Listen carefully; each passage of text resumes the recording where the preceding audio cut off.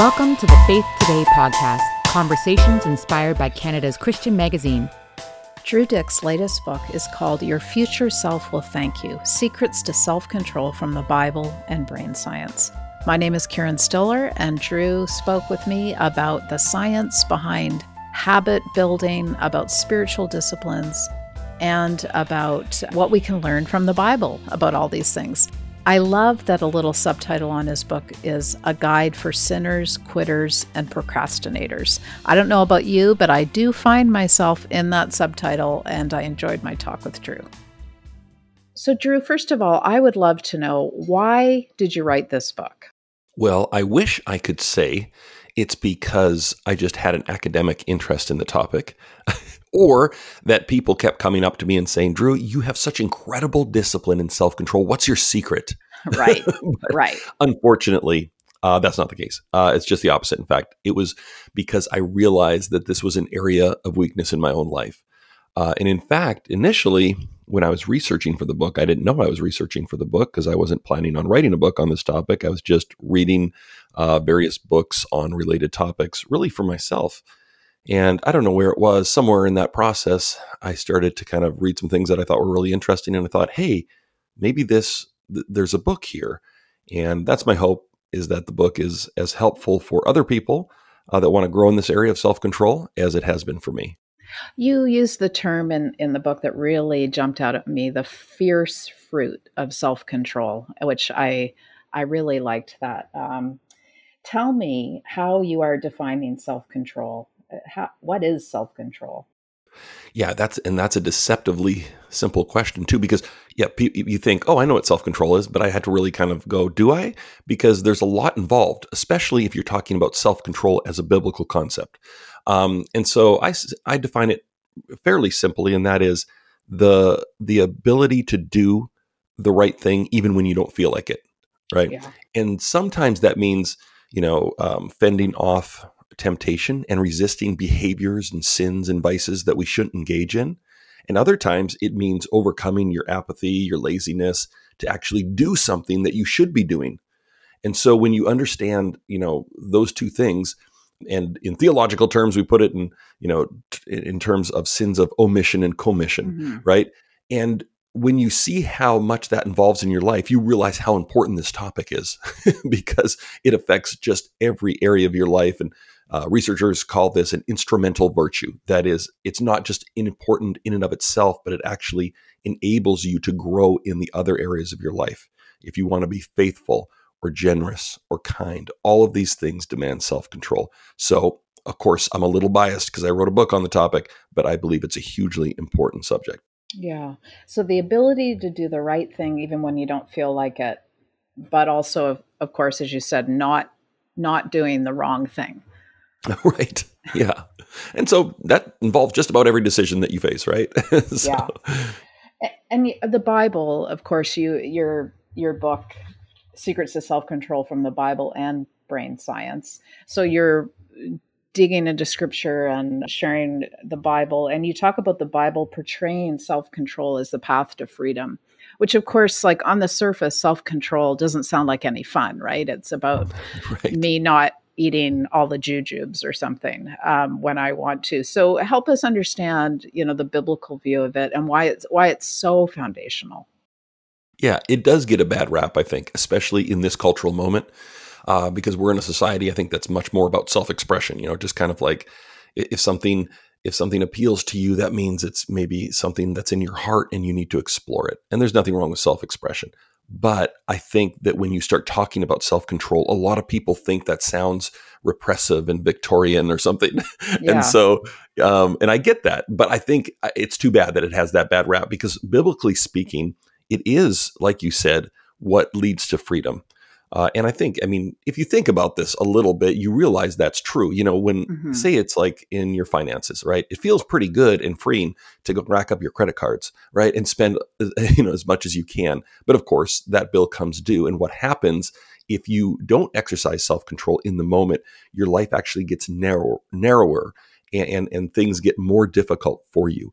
But if you learn exercise self-control and you cooperate with God's Spirit in your life, and that's a hugely important part of this topic too. Obviously, we're not in this alone as Christians. God promises to come alongside us and help us grow in this area. But if you do that, your life actually opens up, because then you're enabled to say no to selfish and sinful impulses and to love people like you should and to love God like you should. And so to me, that's really exciting when I think about it in those terms, that it's this tool that enables you to find flourishing and freedom. Yeah. I remember the first time years ago when the first time I heard the 10 Commandments explained as, good for us. Yeah. It was actually, I must have been, maybe I was kind of dumb, but this big light went on and I was like, yeah, because it's better for me not to kill someone. It's better for me and my life as well. Like, these things keep me safe and help me grow. Yeah. And isn't that true about all God's commands, right? It's that Yeah. they're good, and they're not just like these arbitrary restrictions to make us miserable and okay, fine, I'll do it. Ultimately they're for our good and for other people's good as well. And sometimes we can't see that because in the moment, oh man, this would feel so good to do, or this is something that seems like my right to do. But ultimately, God knows what's best for us. And to say no to some of those things in the short term is going to be far better for us long term. I wanted to also ask you about sort of the journey toward holiness, because I feel that something in our culture, our Christian culture specifically, in the last maybe 20 to 25 years, it feels to me like we're doing far better at sort of accepting our brokenness, to use that term, but Right. maybe sometimes dwelling there a bit too long and forgetting about the call to holiness. And I wondered if you could speak to that in terms of the role of self-control and, good habits and so on. Like, we are supposed to be growing. Sure. Yeah, I think you're right. And I think sometimes, holiness is another thing that gets a bad rap. First of all, it just sounds kind of stodgy and weird. Not many people are Yeah. like, yes, I'm on the path to holiness. Right. So, Right. We don't like to say that, right? Because then it sounds like we're not anymore, because we just right, threw humility exactly. out the window. Yes, you sound self-righteous and pharisaical and weird. Yeah. But of course, if you really understand what the Bible is talking about when it says strive for godliness and holiness, we're talking about becoming like Jesus, right? And so less self-centered, less judgmental, all those things. So it's a good thing, I think, to want to grow in holiness. And yeah, I think it's a mixed blessing, because there has been this emphasis, I think, in Christian circles on being transparent, being authentic, and that's good, right? Instead of pretending you have it all together, confessing that you're broken, that you're sinful. Although, yeah, we tend to prefer the word broken over sinful for some reason, which I get. But at the same time, I think there is a shadow side to that where we kind of go, okay, I'm just broken. We're all broken. You're broken. Yeah, I'm broken too. And we just kind of sit in this. Yes. And Let's be broken together. Let's be broken together. And that's great to kind of as a basis, as a starting point to go, hey, listen, let's be honest about where we're at. Okay. Because that's crucial, I think, to growing, but Yeah. you don't want to stay there. Right. And this is a challenge because, and sometimes we think that any sort of progress in the spiritual life is sort of viewed with suspicion, that we're saying that we're kind of better than someone else. That's not the case at all. But the pattern, and this is what frustrated me so much looking at my own spiritual journey, is I go, am I really any less selfish and more like Jesus this year than I was last year? And often the answer is no. And that's a problem, because I think the pattern of the Christian life, we're never going to arrive. I mean, there are some Christians that think that's like, okay, I haven't sinned in 5 years or something. I don't believe that. I think that we're so shot through with sinful impulses that we never, at least on this side of heaven, arrive at some sort of total sanctification, to use the theological term. But I do believe that we should be making progress. And I think when you read scripture, the Bible says it's God's will for us to grow in godliness. And so that should be the pattern in the Christian life, that we're looking a little more like Jesus every year, and that we are overcoming these vices. We're not doomed to sit in them. And of course, to bring it back to self-control is a huge part of being able to do that. Yeah, well, keep going with that, Drew. Tell us the role of self-control. And I know there's a lot of shared territory with habits, so maybe you could explain that. Yeah, sure. Which is basically your whole book. Explain your whole book. Hey, listen, I love it. Okay. I mean, if someone's going to ask me about it, I'll give them my opinions. Um, so yeah, I think, the first thing to say is that, and I just want to kind of get this out of the way because a lot of people are like, okay, well, you're talking about this as if you can just kind of pull yourself up by your spiritual bootstraps and become an awesome Christian by yourself. And I'm not saying that at all. Self-control, of course, in Scripture, Galatians, is called a fruit of the Spirit. And that's critical because it's that means it's not just an independent virtue, something I can muster up myself. Paul's using a metaphor there in the same way that a plant or a tree has to be connected to the ground in order to bear fruit. In the same way, we have to be connected to God if we want to see these fruit grow in our lives. And that's true of self-control as well, which is counterintuitive because it's self-control. But in the scriptural sense, it's actually something that God helps you to grow in your life. So that's number one. And then, one of the kind of aha moments for me studying this topic was looking at the role of things like willpower. So about 20 years ago, there's this huge landmark study on willpower that basically discovers that willpower, that is our ability to do something difficult or withstand temptation, this thing called willpower is a finite resource. In other words, it runs out. It runs out rather quickly, in fact. They call it ego depletion. Okay, so as we do something difficult, we might like to think that we can kind of fend off temptation indefinitely or continue to do something difficult, but we actually get weaker as we go. And when I saw that, I thought, wow, that just mirrors what Scripture says about us, that we're these finite fallen creatures that are very limited.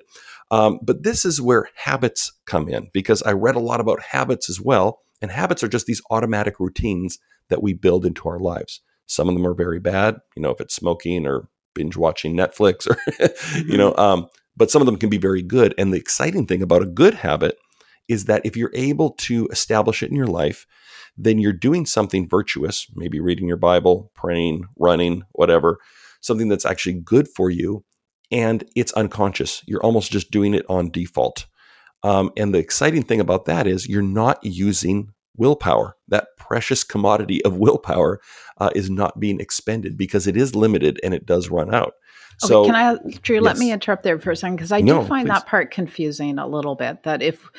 So willpower is different from self-control in that it's not like a muscle that can be exercised and grow stronger if we can deplete it, or help me. Yeah, this is where I'm going to mix some metaphors, which I hate to do because I'm go an ahead. author and editor. So, I ran into a couple of metaphors as I was researching the literature on this topic on willpower. One of them is it's like a battery, right? And like a battery, it gets weaker, it draws down until it's empty. And the other metaphor, though, was it's like a muscle, because the other thing about willpower, it is it gets weaker, just like a muscle. If you lift, 100 pounds over and over, even if you're very strong, eventually you're going to get tired. But like a muscle, the next day or maybe 2 days after, that muscle is going to be stronger for having experienced that resistance. And willpower is very much like this. There are all these kind of funky studies about how even if you use your non-dominant, usually your left hand, to do tasks, because it takes this conscious kind of effort, it will actually increase your willpower in other areas of your life too, right? And so, yeah, it is like a muscle, it grows. But even as it gets stronger, ultimately, it's still pretty limited. So that's, again, where habits come in, because, then they can kind of let you run on autopilot where you're not expending your willpower. You think of the person who gets up and runs 5 miles every morning, which is not me, by the way. But yeah, I know that. You know that from reading my book. But they're not slapping themselves in the face and going, "Oh man, I got to get psyched up. This is so hard." It's like, no, it's just automatic, right? They're just getting out there. It feels weird not to do it, right? And so that's the key for all kinds of things. And some people can kind of go, oh, that doesn't sound very spiritual, especially when applied to the spiritual life. But I think that's the ultimate goal, is not to outgrit temptation at every turn and have to get all psyched up every day to do the right thing. It's when these things just become second nature, when they're just kind of stitched into the fabric of our lives and we live as we should without a lot of effort. So that you mentioned temptation, because I think we overestimate our ability to resist temptation, and you touch on that in the book as well. And that always leads to trouble. I believe when we think we won't do something, that's the first wrong step. Can you unpack that a bit? Yes, you're absolutely correct. greatly overestimate our ability to withstand temptation, especially when we're tempted the second, third, fourth time. And part of the problem is, and researchers talk about this, we make a lot of goals and plans when we're in what they call a cool state. That is, we are not, say it's you're eating poorly and that's your vice. Well, you might make your diet when you're not hungry, when you're feeling confident, when you're well rested. And so you go, oh yeah, tomorrow I'm going to eat all salads and I'm going to eat all this kale and Brussels sprouts and whatever. I'm going to resist the pizza, the chocolate cake. Because at that moment, you don't really desire those things. But then all of a sudden, your job gets stressful. Maybe you're fighting with one of your family members. That willpower is being depleted by all of those, incidentally. And then you're hungry. And then you're in a hot state. And the plans that you made in the cool state just evaporate because now the game has changed. And so one way to kind of guard against that is to actually, make a life script when you are in those tempting situations, things that you're going to default to. So you go, when I am hungry, I am going to do X, or planning your meals out in advance. Any sort of kind of pre-planning, precautions against temptation is going to make you more successful. And realizing that you're weak, realizing that you're going to likely cave if you don't have a plan in place going in. Because right now you feel great that you can withstand temptation, but in the moment, you're definitely going to be weaker. So are those the bright lines you refer to in the book? Can you explain the bright lines? Sure. Yeah, that's one strategy, bright line strategy, which is really effective. And basically, this is just making hard and fast rules about certain behaviors you're going to avoid.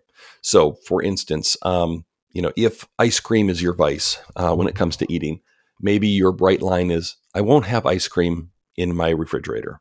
Maybe I can eat it when I go to a restaurant or to a friend's house. What that does, though, is it just kind of eliminates a lot of the temptation that you face when it comes to that one particular temptation. Or like for me, I have a heck of a time staying off my phone, right? It's kind of like my go-to thing when I'm a little bored or irritated. It's like I can pick up my phone and hop on social media, and that's something that I like to curtail. And so maybe you say, you know what? I'm not going to look at my phone unless it's an emergency or someone calls me past 8 p.m. every night. That's a bright line for me, right? So then, and what that does, going back to willpower, it actually preserves your willpower, because then when you get tempted to hop on Facebook or something at 8:45, you go, oh, no, after 8, I don't look at my phone. And so you can just kind of dismiss it out of hand rather than going, okay, how much have I looked at my phone today? Can I get on right now? Is that okay? And so, those are just ways to preserve willpower. And also, especially when it comes to technological devices, man, if we do not carve out some time where we put them aside and just look at people face to face, they will just kind of crowd into every area of our life. And speaking of which, and as you know, I got a whole chapter in the book on tech, because it drains our willpower, and it has a lot of, I'm not saying it's totally wrong and stuff. Obviously, I've got to do it just for my job. I got to be on email and social media. But if we don't place limits on it, it will really take its toll. Yeah, absolutely. And I will say, though, I find you very funny on Twitter. I think you do Twitter thank well. you. But I can draw a straight line from from discontent to social media. It's Man. very clear to me. Isn't that true? Yes. And I found the research fascinating on this too, how it kind of gives you a little dopamine hit when you go online, especially when you see someone liked your thing or retweeted or shared your post or something. But dopamine actually isn't the feel good chemical. It's something that creates arousal and a desire for something else. And so you're never really satisfied, but you anticipate being satisfied by social media. It's not satisfying in the same way that face-to-face interactions are. So and as you know, I'm on there a lot, and it does have value, but it can't be your main thing, and you definitely have to limit your use of it. Yeah. Well, I like this idea of bright lines as kind of a set of personal commandments, almost, to get back to the Hmm. 10 commandment point we made earlier. Drew, the book title, A Guide for Sinners, Quitters, and Procrastinators. That's sort of a subtitle, I guess. But so now as we wind up, let's think of all the sinners, quitters, and procrastinators out there. What sort of quick tips, if there's such a thing. We love quick tips. Could you give somebody who kind of feels a bit of a wreck, but they want to start moving toward greater self-control, and specifically, the spiritual disciplines that you talk about and really experiment with throughout the book? Sure. Yeah. And that subtitle is kind of funny because that kind of hits everyone, right? Sinners, quitters, Absolutely. and procrastinators. I had someone say, well, Drew, I'm not a sinner, quitter, or procrastinator. So should I read the book? And I said, well, it's also for liars. So it's perfect for you. Yeah, good. Absolutely. So, yeah, I mean, one thing that was really a revelation for me was reading about keystone habits. So we talked a little bit about habits, these automatic routines in your life, but a keystone habit is something that actually not only is valuable in and of itself, but exerts a positive influence across the spectrum of your life. And so it's something that, like, okay, one example that researchers talk about is having meals together as a family is a keystone habit, because families that do that, they have better marriages, their children even get better grades. All these positive life outcomes are associated with that one activity. Exercise is another one. Spiritually speaking, prayer is a huge keystone habit.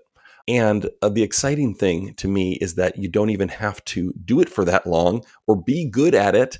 If you even, set your alarm for 5 minutes of prayer or meditation every morning, there's all this research that shows that will actually, in addition to being valuable in and of itself, as we know as Christians, we want to commune with God, but it will also make you more disciplined in your work, more patient, less angry. There are all these sort of ancillary benefits to just doing that one thing. And so sometimes this can seem overwhelming. It's like, okay, I'm not a very self-controlled person. I'm not very disciplined. How can I just overhaul my entire life? I think that's the wrong way to think. You want to start really small because remember, your willpower is limited. It's like a muscle. It might be pretty weak, but you can just start one little habit. Maybe it's just praying 5 minutes every morning, and you'll be amazed at the snowball effect that creates in your life. Because all of a sudden you're showing discipline in other areas. And like I was saying earlier, God also, I believe, honors our obedience when we engage in spiritual disciplines. When we want to know him more, he comes alongside us and in a mystical way empowers us to live the Christian life. So that's exciting. Yeah, that is. Thank you, Drew, so much. Where can people find you online? Not that we want to send people online, but if they were going to go online, where could they find you? Well, yeah, as you mentioned, I'm on Twitter. I spend too much time there, but I'd love to connect with people there. And my handle's just my name, Drew Dyck. Also, I have a website that's just my name as well. And you can read some kind of excerpts from the book and see some cheesy pictures of me and my family. Wow, yeah, that's wonderful. All right. Well, thank you, Drew, so much. Well, thank you, Karen. This has been a really fun conversation. And it's always so good to reconnect with fellow Canadians and my Canadian roots. One of my friends told me recently that I sound like a Southern politician because I've been in the States too long. So I got to come home more. Thank you for listening. Check out more podcasts and subscribe to Faith Today magazine for free at faithtoday.ca. This podcast is produced by the Evangelical Fellowship of Canada. If you enjoyed it, please rate or share it.